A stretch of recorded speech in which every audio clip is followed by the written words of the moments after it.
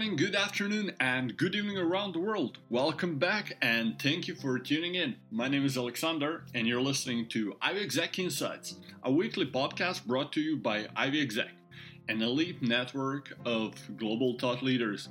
You can visit us at ivyexec.com and follow us on your favorite podcast platform. In today's episode, you will have a chance to hear answering your biggest job search and career questions with our special guest, Anish Majumdar, career coach and the expert in the hidden job market. Over the past 12 plus years, he has helped thousands of people around the world take the reins of their professional destinies and break free of job search hell permanently. Check out his free career videos and training at helloanish.com and connect with him on LinkedIn to receive daily career tips and advice that actually work. In this episode, we'll discuss what's working in hiring markets right now and what's not, ageism and age discrimination, how to close offers, as well as addressing mindset challenges. Enjoy the show. What's going on, Alex? How are you? Good. Great to have you back. Yeah, I'm super psyched. We've been talking a lot about before this session about some of the changes, including AI and the rest that have been kind of dominating the conversation. I think for those of you listening, there's going to be something really we're going to be doing something very new here, something that I would like your help with. In times past, when I've been doing Q&As like this, our way has been old school and kind of clunky. In other words, we ask you guys in the weeks running up to this, hey, what's on your mind? What are you doing in terms of that job search? What are you doing in terms of interviews, call strategy? What's on your mind? How are you staying motivated? All the rest. We'll collect the best of those questions. And then we kind of focus this session around those. Well, I would say one of the biggest changes since ChatGPT has started kind of rolling through is the understanding that, working ways can change, but if you use it right, it'll take you to a new level. And I want to take us to a new level because one thing that has frustrated me about these sessions is, I'll get questions from you guys, but after spending 13 plus years as a career coach, let me be very clear. There's no way, shape, or form you getting one random question about your resume or your call strategy or something answered is really going to do anything aside from making you feel good during this hour. It's not doing anything long-term for your career. It's not doing anything for your job prospects whatsoever, okay? So let's start from this point of view. Let's start from the point of view that says, whatever your goal is right now, and I want you to think about it, right? Let's start by saying this. The way that we get there is by daily, sustained, consistent effort and action. There is no way around that. I have no magic beans that's gonna transform it for you. No one does. Okay. And the best way to do that, let's just start there, is to start with a goal that you actually care about. Is to not be a phony corporate shill and say, I just want a job. I made 150, I made 170. What's your dream? After 13 years, I will say, if there's one thing that joins people who are actually successfully able to get to a better place instead of just spending their whole career spinning wheels, basically, essentially doing the same crappy job, it's that. It's a willingness to say and verbalize, what do you want? And I want all of you to take a second and say that. I don't want you to prove to me that you're paying attention. I want you to ask yourself, because otherwise, all of this is a complete waste of time. What do you want? What's the point of this? Why do you want a better job, a better industry, whatever it is? Why do you want to get over ageism concerns? Or why do you want to re-enter the workforce? Why? What's the dream? Just for a second, I'm going to invite each and every one of you to just close your eyes and ask yourself, beyond this next step, beyond whatever it was that brought you here, beyond whatever it is that's causing you to digest articles and content from Ivy Exec or any other zone, okay? Think out. What are you trying to build? What kind of a life do you see for yourself? Who stands to benefit aside from you? Who are the loved ones that you would give anything for, right? For me, I'm a dad to 3, and I've been married for 13 years, which I can't even believe, because we're kind of kids in some ways when we are with each other. There's a youngness to it. I'll be very honest with you guys to say no client I've ever worked with ever comes close to being more important than them. They're the ones that I serve. But in serving them, I can serve you and everybody else at a higher level. If my only job, if my only reason for being, which is a mistake I see all the time, I'm seeing you guys make it all the time, this BS thing where you'll go into an interview and you'll try to pretend like the only thing you want in your life is to be a freaking project manager for freaking Harris or whatever. No, you don't. No, you don't. And the better way to do that is to ask yourself, what does that role do towards those people? What is this next step in your career going to do in terms of helping you solidify the next thing, right? That's what it's all about, right? That's what success is all about, right? So let me just take 5 seconds to close this out because it's very important. If you got a pen, if you got a paper, write down a word, write down a sentence, write down something that represents what that life is. Can you see it? You don't have to have all the details, but there's got to be something in there that's worth fighting for and worth you stepping out of your comfort zone for. So whatever that dream is, make it big, make it huge. If you need my help to come up with the dream, you're never going to do this, okay? Let's get into it. And here's the change that we're going to do. Rather than just bringing in random questions, we're going to use ChatGPT as well as some prompts that I've lined up to start the ball rolling in terms of what's on your mind. Because in many ways, it can tell me better than you guys can what's on your mind. And as we do that, here's what I'm going to ask you guys, okay, to maximize the benefit here. And most importantly, if the questions I'm answering, right, spark something in you, gives you the ability to ask a question about your situation, that's what I would really help, right? That's what would make all of this really come alive, because AI is just a tool, okay? Your voice, your story, your history, as always, is the magic, okay? So I'm relying on you guys to take this and help me take this to the next level. Let's get started. We've talked about this many times. We're talking about the dream. What brought you here? If you're underpaid, think about that for a second. If you're stuck in a crappy job, think about that for a second. And no, I don't want to hear from you this sad sack excuse I'll hear that says, Anish, everyone in finance is a jerk, so there's no point in me getting another place. No, you're becoming a jerk. And maybe 60 to 70% of finances are jerks, but you still got a good 30% there, right? What brought you here? Maybe you're tired the way that I am I remember when my wife was pregnant with Mickey, I literally remember every single thing in my life that I had gotten okay with tolerating through the guise of there's going to be a child that I love who's going to be looking at this became absolutely intolerable. It was a gift to look at that and say, I deserve better, right? I couldn't say that for myself, but through the lens of serving my son, do you guys understand? Through the lens of serving my son, I was able to take it to a higher level. I'm trying to share the details, not just of your Q&A guys, but of the 2,500 others we've coached and the nearly 1 billion in offers that they have generated using what we teach. I'm trying to give you a little bit of that, okay? Whatever these are, overwork, zero control, ambition, you're not feeling that unique magic, you know what it is. You know the difference between whether you're one of the 95, 98% of people out there who are just suffering, or the 2 to 5% who are in really good shape and getting better. You know who you are. I don't need to tell you that. I don't need to show you a slide. You should know it, okay? At the end of the day, every single moment that you spend at work, this is my core belief, okay?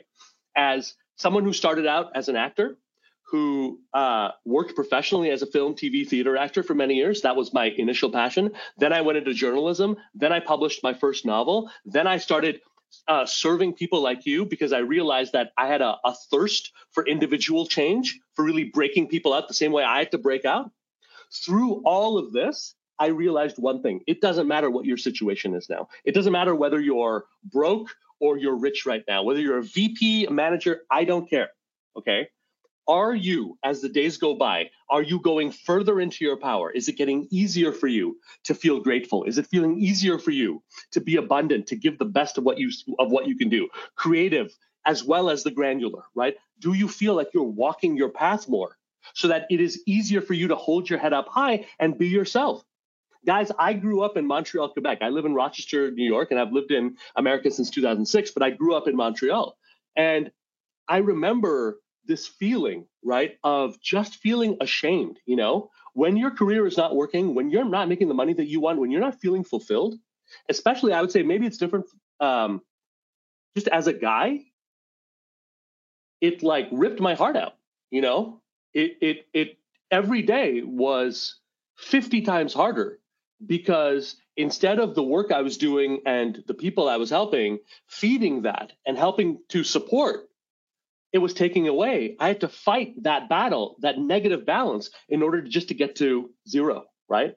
That's what moving away from your power is like. And I ask you with every ounce of vulnerability and openness that I have, do not accept it. Do not accept the bad bosses, the bad spouses, the bad husbands, the bad boyfriends, the bad dads and moms even, who try to tell you your job is to accept the unacceptable.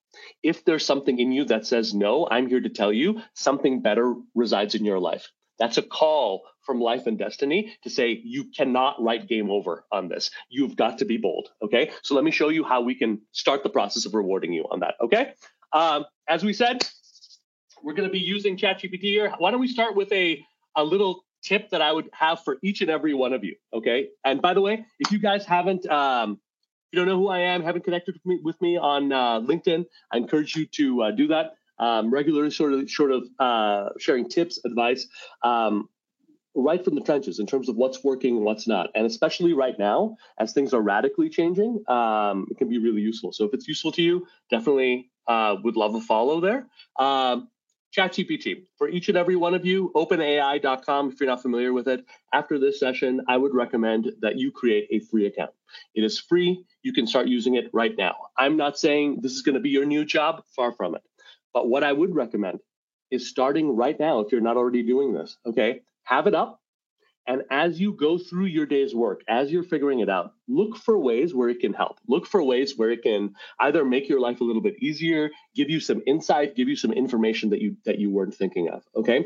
Start getting just a little bit familiar with it without the lens of pressure, just from the lens of exploration, okay? Because I promise you, this is here. It's not going anywhere. There's no way that it is going anywhere. Those of you who are Luddites like my father and mom are, they every time a huge tech change came in, they were the ones who were praying that it was a fad. The iPhone was a fad, high-speed internet was a fad. I'm telling you guys, this is bigger than all of those. This is going to fundamentally reshift everything. And the quote I want you guys to think about, I have it here so you can see it. Richard Baldwin. AI is not going to take your job, but somebody using AI definitely will. And that's definitely going to happen. So don't be that person. All right. We're going to use it. The thing that makes AI really sing is prompts and specificity. Okay. So let's start. What I've done is I've created 5 questions that are going to be the liftoff point for the majority of the questions I want to answer for you guys here. These are based on 5 real life client scenarios, right? Very common ones that I will see over and over again. Okay. Here's the first one. Imagine that you're a mid-level professional looking to break into executive roles. You've been trying to land a job through the job boards, interviewed for many roles, and have gotten close, but never received an offer. You're feeling frustrated and in need of new approaches, new strategies to land that better job. What would be 15 questions you might ask an expert career coach to help with this? Okay, so as GPT-4, this is why it's a little bit slower. This is the fastest model there, and it's better for creativity. As this fills in, again, I want you to think about the parallels here. Okay, for many of you, right, the reason you guys are here is because you want to level up. But the problem is you're trying to level up using the exact same methodologies, the exact same ways of working that you did 5, 6, 7 years ago, 10 years ago, 15 years ago, right? And at a certain point, there's as much emphasis placed on how you go about doing things as what you can do. So if you've risen up in your career, but the way in which you're networking is like, you can tell you hate it and you think that it's politics. Okay, that looks kind of amateurish. If you're in your 40s and you send me a resume that looks like what, you know, a teenager could have come up with and is filled with corporate verbiage or stuff that just dates you, that's a negative, right? These are examples of doing things in a way that is not concurrent with where you want to go, right? So let's see what ChatGPT has to say about this situation here, okay? So, okay, maybe you're a software engineer, and that's a high paid job, right? Software engineer, but you are all about your skills. All you want to talk about are your skills, your technical abilities, your skills there, okay? And you're not interested in doing anything else, right? That person is definitely going to be last in, first out, because you've made it impossible for me to think about you long term. You've made it impossible to connect what you do with any strategic long-term value. You've commoditized yourself. So yeah, fix the problem and get the heck out of here, right? The way you want to avoid that is by going in the direction of unique value, not generic, right? So whatever your goal is right now, whatever you're looking to do, you've got to understand doing different is the way that you're going to get it. It's not the nice to have, okay? What AI is going to rip the heart of, what all of this is going to rip the heart of, are those people who are not individuals, who cannot stand on their own 2 feet and cannot, very importantly, express their unique value. So before you start looking for that job, I want you to think long and hard about what your LinkedIn profile looks like. I want you to think long and hard about your elevator pitch. Are you just another desperate pitcher? Or do you stand for something? If we use that software engineering one, if you're driving growth and innovation in the way that only someone who can do that can, what does that result in? What kind of a company does that result in? If that quote unquote software engineer with high aspirations were to brand himself that way, talk like that, now he gets the advantage of not just being hireable, but that strategic part, that'll keep you safe and that'll give you new options. Is it going to save you from every Tom, Dick, and Harry and job and boss? Never, not possible. But the point is it going to keep it safe? Is it going to be easier for you to get new roles? And is the risk of something bad happening, which happens for all of us professionally, have you minimized that? The more you go towards unique value, the more you're sort of mitigating the risk and the less you're sort of accepting this thing. But for all of you, this is a fantastic question, right? We can't change those parts of your belief that you're not willing to look at and challenge. So if you believe in your core that as a woman, you will never, ever, ever be able to make parity in terms of compensation in your industry, and there is nothing that you can do about it, I'm certainly not going to hear about it, you're not going to bring it up, then no matter what we do, I can almost assuredly tell you that gap is going to be there the rest of your life. We can only change, hear me, we can only change the things that we're willing to express, the things that we're able to say, I don't think that's right. I don't think that needs to be there, okay? Let's go through a couple of these questions here. How can I identify the key competencies required for the executive roles? This is a fantastic question, AI, and it's a big pitfall people have. A lot of times people will think, right, when you look at this, key competencies, let me look at job postings, right? So if I'm like, let's say in operations, I'm just making it up, and I want to go into marketing, right? I'm looking, okay, let me look at marketing job descriptions. But the problem is, right, job boards and job descriptions are notoriously inaccurate. They're generic. They're not going to help you, right? Positioning yourself like a generic person is especially not going to help you when you're switching careers, okay? Because understand, why would I hire a generic person who has no experience? Like, what are you possibly giving me as an employer, right? If you don't have unique value, I'm going with the person who has more experience than you, obviously, right? So understand, generic is not a play, right? It could be, let me use this 10 or 15 years of operations experience and leverage it towards a brand or a position that says, hey, because of this, I think that I could lend a unique perspective here. I think I could do something that other people aren't doing. But if you're not willing to think of it that way, it's not going to work. So for these competencies, don't look at job boards. Look at your actual competitors, right? After this session, I want you to look up LinkedIn, right? LinkedIn is not really a place, guys, for you to, promote yourself, like professionally. Yeah, that's one part, but it's a very, very small part of what it can really do for you.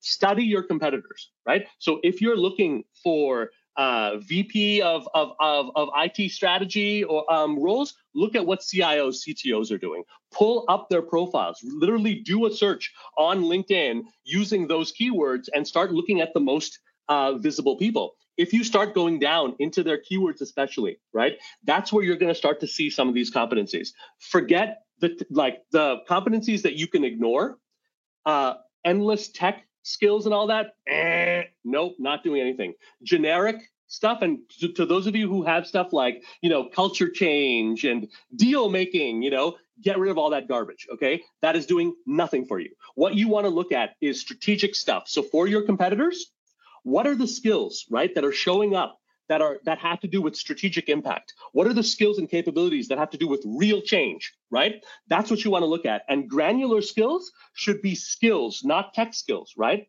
Solution selling is a hardline, deeper skill, okay? MS Office is not.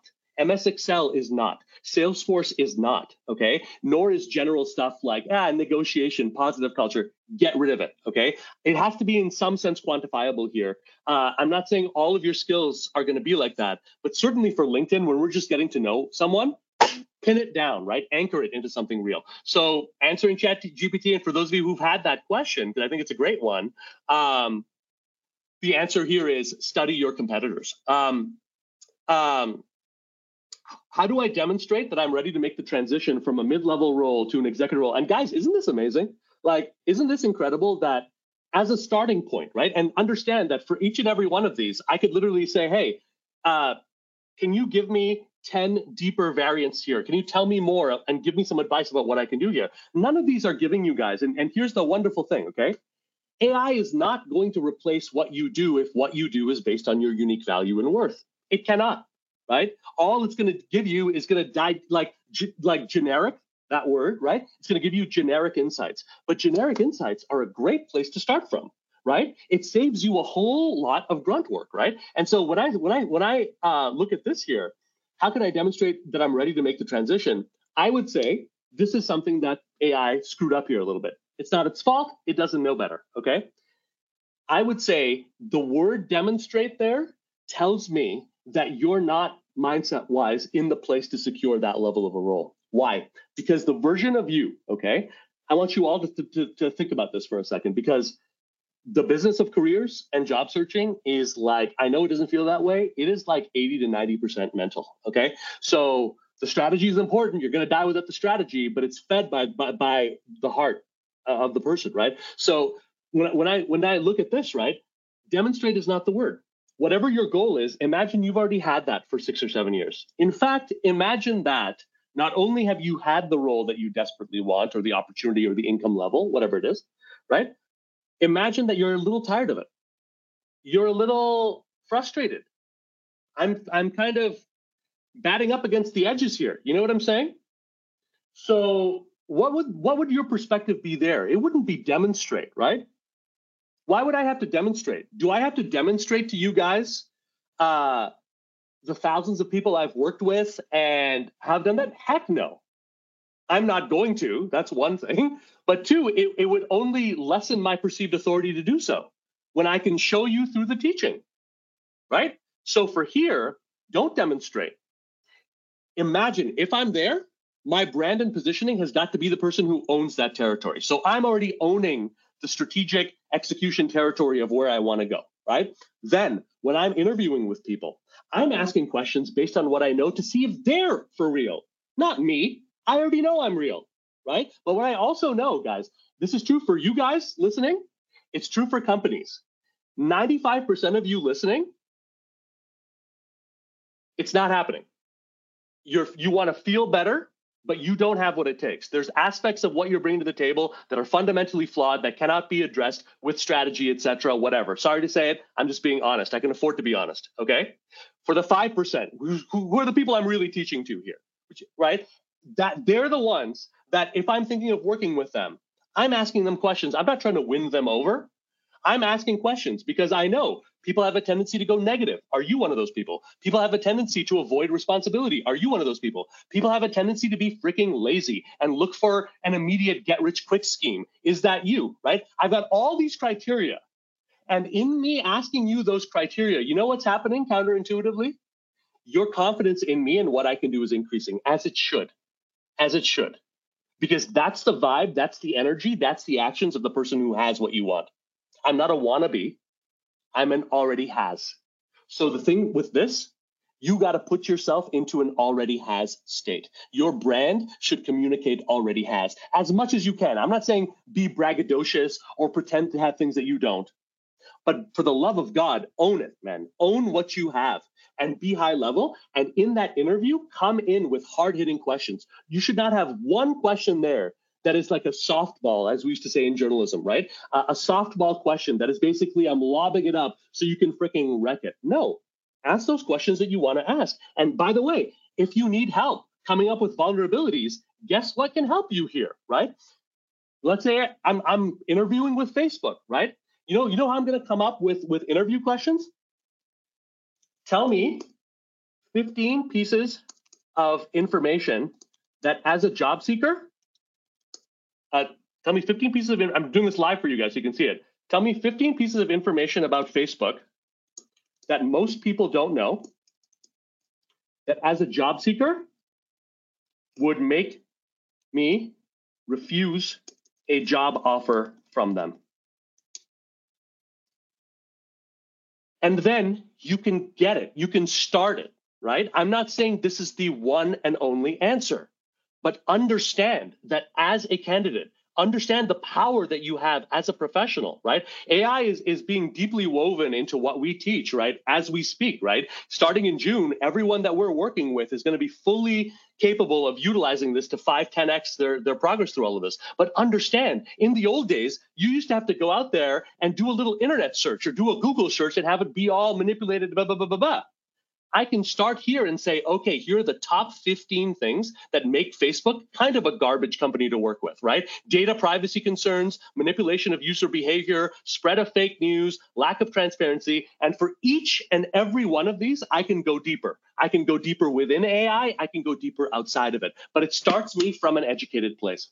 So you better believe that if I'm interviewing for a role there and I actually am seriously considering working with them, I'm going to be asking questions about their toxic freaking anti-woman, I've heard, work culture, right? We're going to be talking about that. We're going to be talking about the role that this freaking company had in freaking tanking our freaking democracy, or at least destabilizing it. I want to know about that. I want to know about what you're going to do about this slow response. As you say, you're a high-tech company, but you're working slower than the shittiest fucking 80s company out there. I want to know about this. This is where I want to know. And these are the types of questions that you need to go into an interview with, because that will stop the thing of can I convince, can I demonstrate? And it puts it into a much, much stronger place, okay? So I just wanted to show you guys a little bit of this because these are practical ways that you can get an edge here, okay?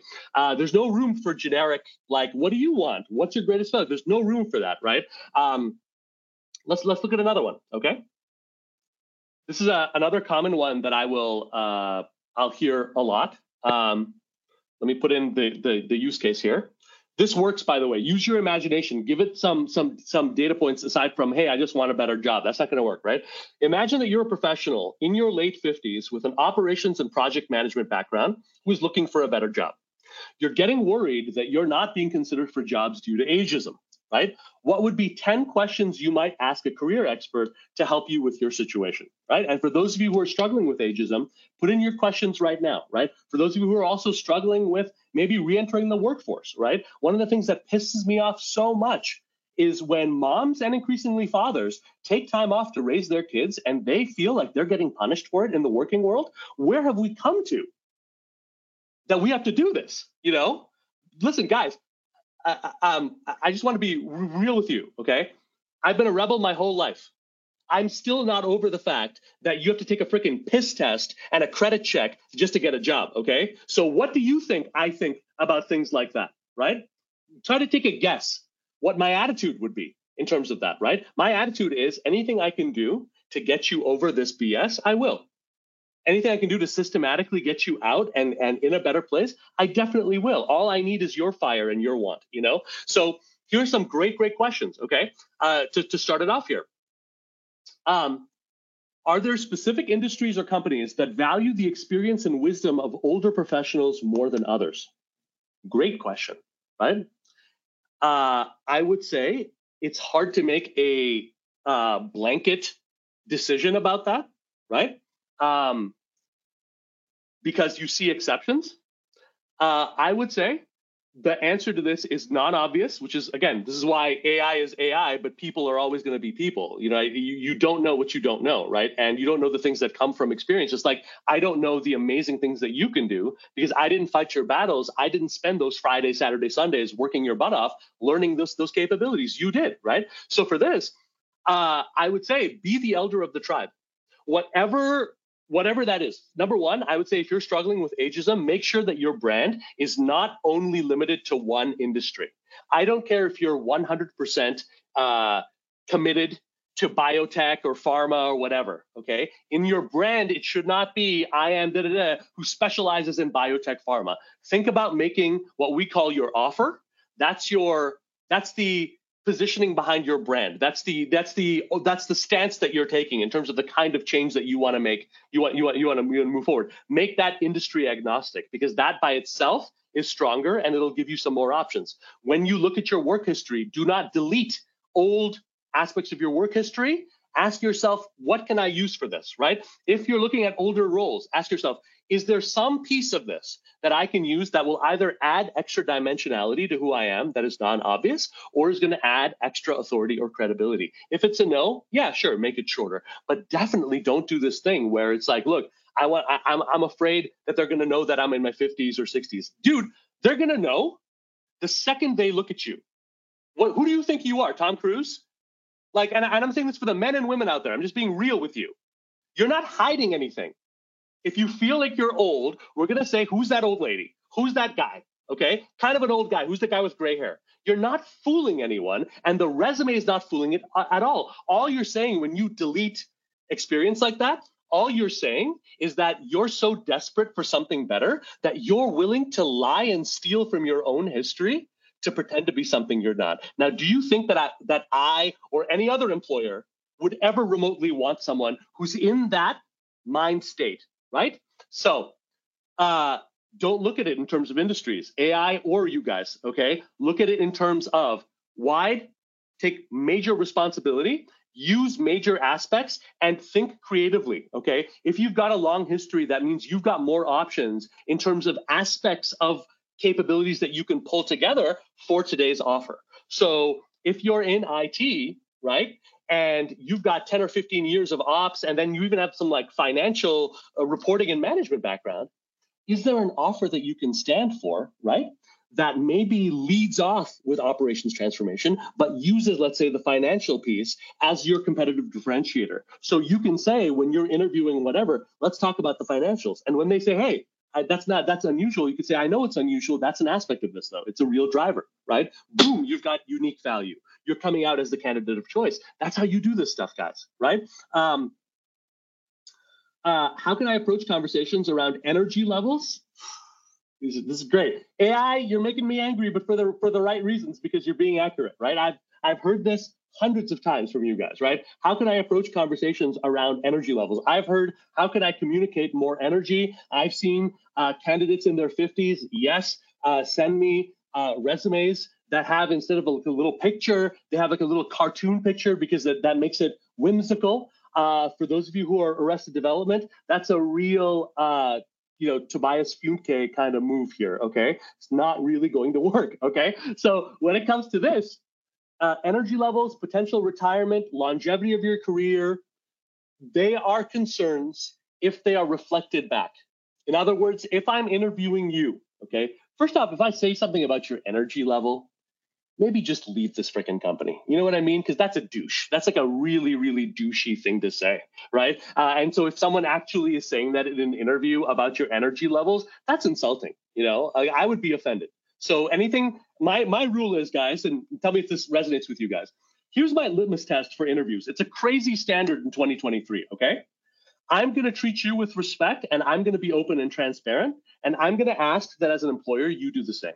So if I say I'm going to get back to you tomorrow, I'm going to get back to you tomorrow or earlier. If you say you're going to get back to me tomorrow, I'm going to expect you to get back to me tomorrow or earlier, right? I'm going to be open. I'm not going to lie. I'm not going to play games, right? It's not a huge amount here that I'm asking for, right? But all of these things are things that you should be thinking about, especially if you're worried about this. Potential retirement, look, with all due respect, I don't know why a company's not seriously going to care about that. Not really. They might ask you the question, but it's up to you to use the acknowledge, isolate, pivot kind of way of thinking to find your way out of this. What do I mean? Retirement. I don't know when that's going to be, but if I can communicate to you the fact that what's driving me right now, regardless of how much longer I'm in the game, is making this impact happen, or is making this shift happen, or finally talking about this elephant in the room that no one in the industry is talking about. If I'm focused on that, then I don't have to worry about giving you an answer in terms of years. It's going to be however long it is. It's going to be when I'm done. That's what it is for my business, guys. My business, we're 2,500, maybe closer to 26, 27 by this point. We're 2,700 people in. I started with one person, me and a laptop. We're going to stop around 10,000. That's my goal, right? And at 10,000, see you guys. You're all on your own. Go run yourself off a cliff if that's what you want to do, right? But that's my goal. And everything that I do is based around a self-determined goal. So with all due respect, I can work with you, not work with you, teach you, not teach you, work with Ivy Exec, not work with Ivy Exec. None of that matters. Absolutely none of that matters. I'm going to reach that end goal 100% of the way, no matter what. It's just a question of the twists and turns around the way. But my commitment is stronger than yours is for all of this. So you're not going to move me aside. If you're an older professional, you got to have some commitment as well. You got to have a point of view. You got to have some backbone. Don't let people push you around. Don't let people ask you things that insult you, and don't stand up for yourself, okay? Some of the best offers I've ever negotiated for myself personally, by the way, were from very, very strong personalities. And the thing I've learned with strong personalities, and this is going to shock you guys probably, I'm an introvert. I like books. I like quiet time more than anything. But what I've realized is you've got to have some backbone. You know, you're not going to have anyone's respect if you're going to roll over at the first sign of resistance. So when you get this stuff, understand, if you get one question about this, acknowledge what's going on, isolate this as a point of concern, and then pivot towards an alternate way of looking at this, an alternate thing that is ideally based around your values and where you want to go. And now you're in a much, much stronger place. Let's take a look here. This one is really great, and I find that is incredibly, incredibly relevant. Imagine that you're a woman who's re-entering the workforce after taking some years off to raise her children. You're highly skilled and bring decades of work experience to the table, but also feel completely out of step with today's hiring market and what employers are looking for. What questions might she ask, right, or might you ask to help her with strategy and to help her stay motivated? So, it is really, really key when you're re-entering the workforce, or you've spent a bunch of time, or you're coming back into an industry, to be able to differentiate between those aspects of what you do that, might need to get updated, might need to get renewed, etc., and those aspects of what you do that are unchangeable. Like you've got deep, deep value there, right? My ability to coach you and coach people in situations like this, that's not changing, right? The tech landscape can change, and that's on me to stay on top of that and adapt to it and find ways to make it work. But the deeper drivers are not going to change. So if you're re-entering, you need to focus your brand, your elevator pitch. You need to focus the questions that you ask, as well as the types of roles that you pursue, ideally, around roles that reward those deeper attributes. So don't go out there saying, oh, I'm insecure about, not knowing digital marketing, and the only freaking roles you're going out for are digital marketing roles. What about broader marketing roles? What about roles that are hybrid? In some way, right? Don't go towards and don't focus on those aspects that you already know you're weak at. Play towards your strengths. Play towards those skills, those universals that you can really move towards, okay? That would be one thing that would really, really help, okay? The other thing here, stop with this. I know we all have this like hamster wheel of like, you gotta like take more skills. I wouldn't do that. Okay, you're not going to convince someone, if you're re-entering the workforce, you're not going to convince them, like through a couple of LinkedIn learning courses, that you're the same as someone, let's say a woman who's been there 12, 15 years. You don't. You can't. If anything, if you have the time to do this, look for differentiators. Look for things that people aren't studying. Look for skill sets, right, that you can use in a non-obvious way, right? My skill set as an actor, which brought me to the point of near bankruptcy, I'm not the only actor who did that. Those skills became 50 million times more valuable once I started coaching people, especially on this side. Because I realized all of those skills, there's a certain value it has in front of a camera, right? It has a totally different read in an industry where people aren't expecting it, right? In an industry, in an area that you can influence, right? So take some risks here. Study non-traditional things. You have no excuse. When you have things like Khan Academy, Coursera, you have so many amazing options. You can get started with this stuff for free, okay? Balancing the demands, listen, I'm a dad. I'm not an expert in this. You know what I mean? Do what you got to do. AI, if you have an answer to how to balance full-time work and two full-time working parents with responsibilities, I'd love to know it. I would say do the best that you can do. There were times where I was writing at 2, 3 in the morning because those are the only times that I could work on the fiction that I was working on. There were times where I'd be waking up 6, 7 in the morning to go deliver flowers in Toronto. You do what you have to do, okay? But definitely make sure that if you're at a place where you're re-entering, take your aspirations seriously. Make sure your family knows that this is more than just mom wanting another job, okay? Make sure they know what your passion is. Make sure they know what your why is and why you're doing this and why it's important to you. Because if they don't know that, all of this is going to seem like a whole bunch of extra crap they really don't want to deal with, no matter what they tell you. So make sure you're clear with what your intentions here are, okay? Flexible work schedule. Let me just end this particular question with this. Don't ever start talking about flexibility, hours in, hours out, all of that stuff, unless we are looking at an offer, okay? I'm not interested in talking about that stuff because we're not at that place. And one thing you can definitely do that will reinforce your authority in hiring situations is to have an awareness of your go and no-go zones, right? If there's something that you don't want to do, say no and explain, provide the context, right? And then don't do it, right? You can set a limit there, guys, and people don't run away when the limits set are reasonable, right? Not unless they're an unreasonable employer, in which case you need to know that, right? So definitely don't start negotiating this stuff until you know what the money is, what the job is, and you know that they've essentially have tunnel blinders in terms of selecting you. That's when you have some leverage to negotiate this stuff. Until then, I'm not talking about it. I'm just being honest here.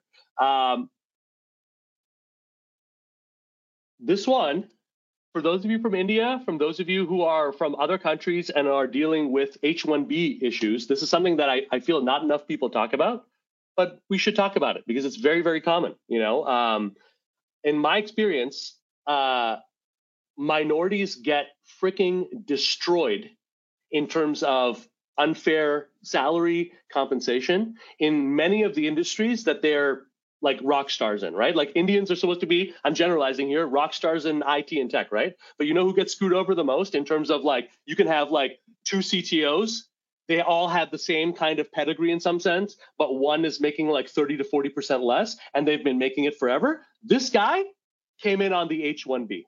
This guy got all of the other things except the freaking money. Isn't that interesting?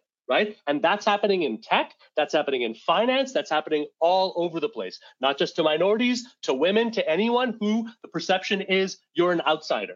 If that is you, if you think there's any risk of that happening, it is most probably happening to you, okay? So when we're talking about an H-1B, okay, let me be very, very clear with this. You're going to have to put on your big boy pants here, okay? Putting on your big boy pants does not mean in your cover letter, in your resume, you're essentially blowing your chances by saying, I can't work without an H-1B. It is not their business.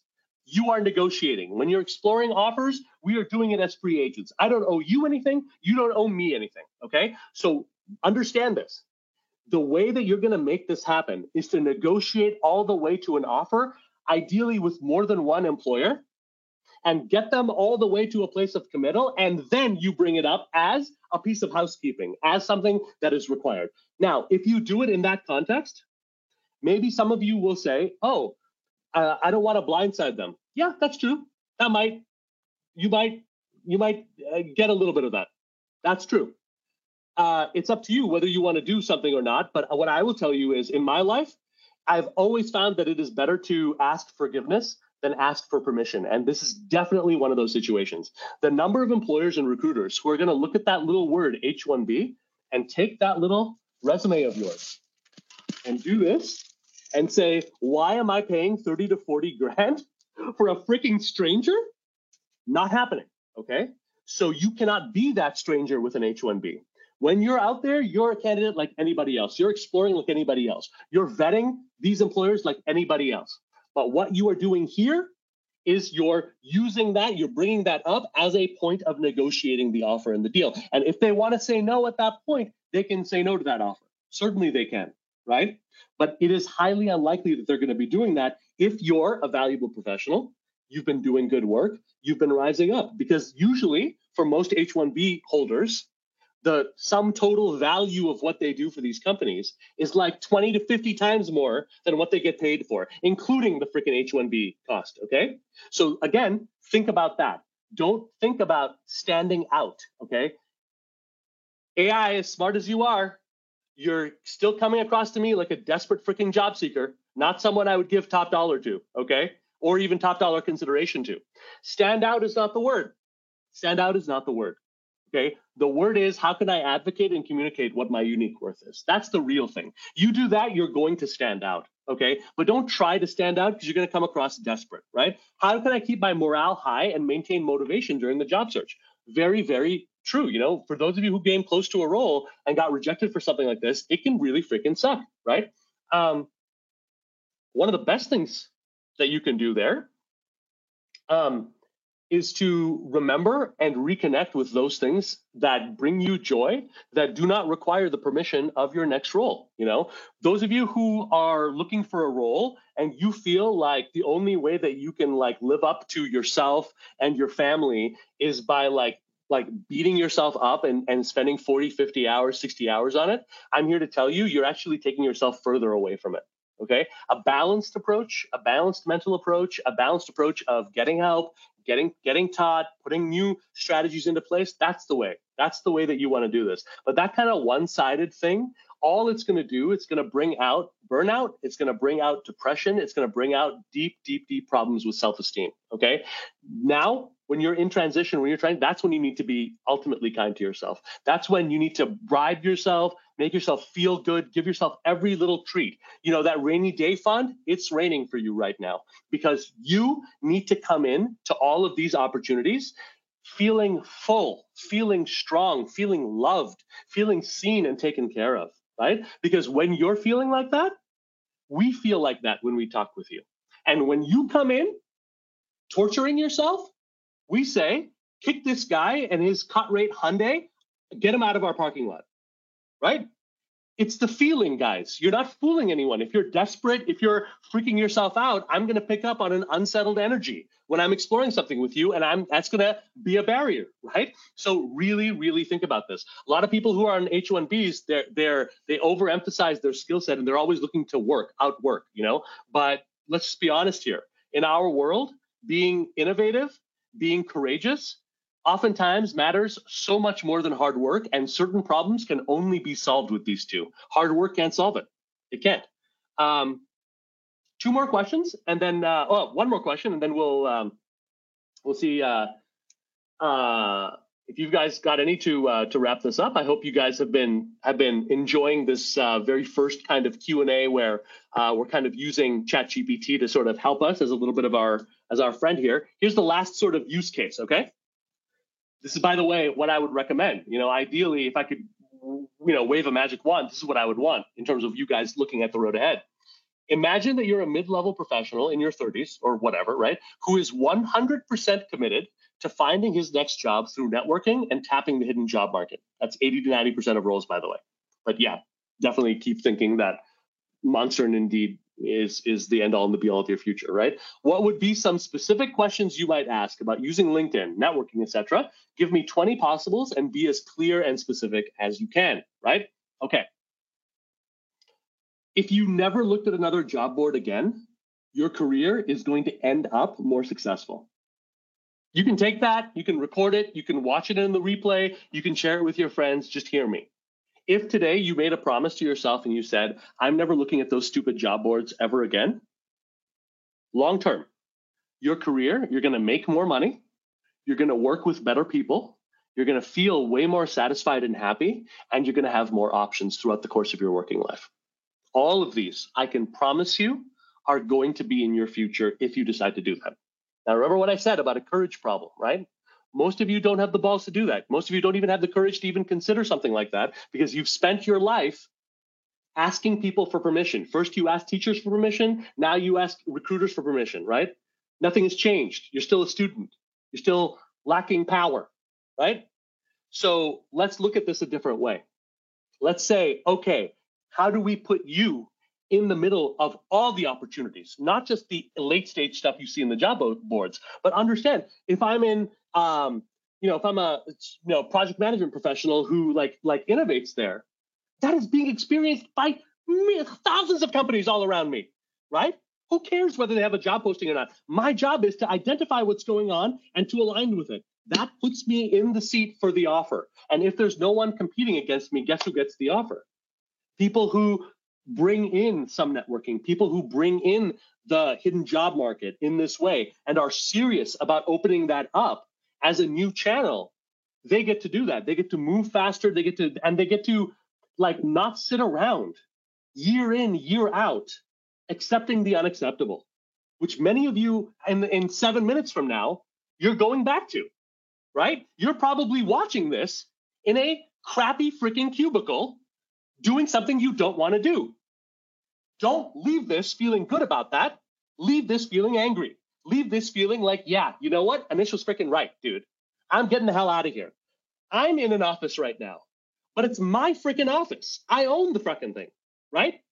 That's what I want you guys to be thinking about. That's the level of ownership I want you guys to be thinking about, okay? Because regardless of what you think of, we're all entrepreneurs now. You might hate to think of yourself that way, but please understand, whatever your line of work is, your niche, whatever your background is, whatever your visa situation or your ageism concerns or your re-entering the workforce concerns, we are all entrepreneurs in the sense of we have to take an entrepreneurial approach towards success because that's the only avenue that's going to keep working right now. Okay. When you look at this, I'm just being honest, guys. That I'm tired of seeing people wasting their lives. Really. What are the best practices for optimizing your LinkedIn profile? Pretty standard. Leverage my current network. Pretty standard. What I would say here, how can I leverage my current network? Number one, it is highly unlikely that your current network is going to directly get you that next opportunity. They might make a referral, they might know someone, but it's usually going to be one step out from that. So the first thing you want to do is you want to approach the people that you already know, not as a job seeker, but as an agent of change. Think about what your mission is here. Think about what you're trying to do out there. And yes, if you've never thought about what you do as anything more than I just need another job or, it's self-interest, it's going to be new for you. Guess what? Get our help, get people's help, get help and start moving it forward. It's the only thing that's making you money, right? What better thing could you be doing here, right? So when I look about this, I want to recultivate those relationships from a place of integrity and from a place of mission. So that if I'm talking with you, it's like, okay, let me bring you up to speed. Here's some of the other companies that I've been talking about, some of what I've been finding out there. What have you been finding? So I'm going to try to help you and add value in that call, in that meeting, no matter what, okay? While I do that, I'm uncovering and asking the questions that are going to either uncover pain, uncover that relationship, and enable me to effectively follow up if necessary, right? Then I take that and I move it to the next stage. But understand, generally speaking, if you're doing this right, hidden job market is 2 interactions to an offer. Two. How many of you are in round 3, 4, 5 of a role right now? Let's say another thing. You're not getting the role. Statistically, there is a 99% chance against you getting the role if you accept more than 2.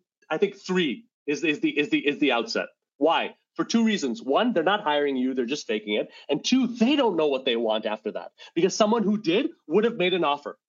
So you can just cancel all that crap out of your calendar right now because that's not doing anything but endless, useless, busy work. Okay? Don't be transactional. Coalesce around a mission, right? Can you suggest strategies for transitioning online LinkedIn connections to in-person? Yeah, I would say for all of you, don't make them online-only connections to begin with. One of the things that I do is if I'm connecting with you on LinkedIn, you'll probably get a follow-up message from me, right? That will say something along the lines of, "Hey, what can we do?" or "What do you think about this?" or whatever it is, right? Even a quick meetup, right? Why? Because for me, it's important that I know you. I'm not interested in having like randos connected with me because there's no value there, not for anyone aside from empty vanity, right? So that's a priority for me. So look at what you're doing through that lens. Make it about the relationship first. Make it about adding value to that person's life first, and make it about what you want second. And you're going to do a great job of reactivating those first degrees. We've been talking a lot about this. I just want to quickly walk you through, just so you guys can get a sense of this. This is all real life that we're talking about here. This is not a fantasy. This is not some like major crazy thing. This is real life. Like what you're seeing from Mike, 5 offers following your process to the T, that's real life. Bethany, when you want to look at the companies that she generated, the calls that she generated, when you look at her team, when you look at her office, when you realize that she literally said no, she had the courage and the insight to say no at a late stage ask for a presentation because she understood that the strategy was off, and she essentially came in, was totally counterintuitive, presented on what didn't work about it, and then got buy-in for her path. You're not going to do that through trial and error. But if you were to do it through learning this strategy, you would definitely get outcomes similar to this for you, right? 29.17% base salary increase. This is real life, guys. This is happening every single day. So remind me again, what is endemic about your financial situation, your career situation? Tell me, what can't be changed? Guys, just so you understand, I'm a career coach for 13 years. I don't even have a bachelor's degree. I went to theater school, and then as a journalist, I learned everything in the world of journalism. As an actor, I learned everything in the world of acting. As a businessman and as an entrepreneur, I learned it through you guys, through doing business. I learned things through the doing, and believe it or not, you can still do that. It's still one of the most powerful ways to move it forward. Take a look at Christian here, all right?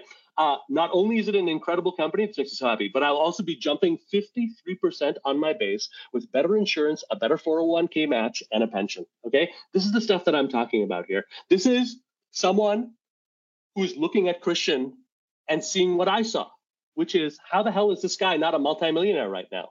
There's no one else like him. There's no one who has the confluence of his legal abilities, his leadership skills, his ability to strategically define and help startups move forward. I saw that.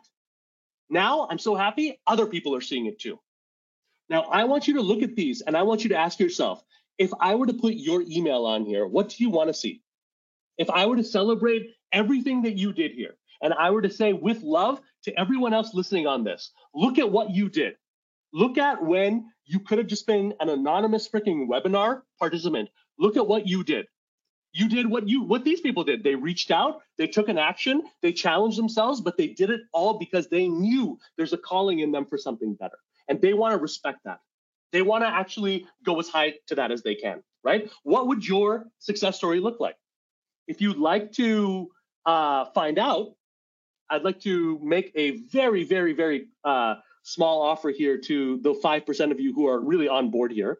These are basically the big 5 changes that we're looking at. Okay, this will get you out of just anonymous job seeker mode, get you into a place where you're tapping the hidden job market, getting that 80 to 90% of roles, and you're doing all of this in like 15 to 20 minutes a day, basically, right? You want to create an irresistible offer, and you want to outflank the competition, right? You want to transform calls into high-level opportunities. You don't just want to be a passive interviewer. You want to magnify your brand presence and establish that unique value and authority. You want to put outreach on autopilot, okay? And this is something, again, I'm sure many of you are probably not going to love this, okay? But, your competitors are not suffering through ATS. ATS is for chumps. ATS is for people who have no connections, no options, and are trying to convince themselves that they have something to offer by copying and pasting their resume in. It's for chumps.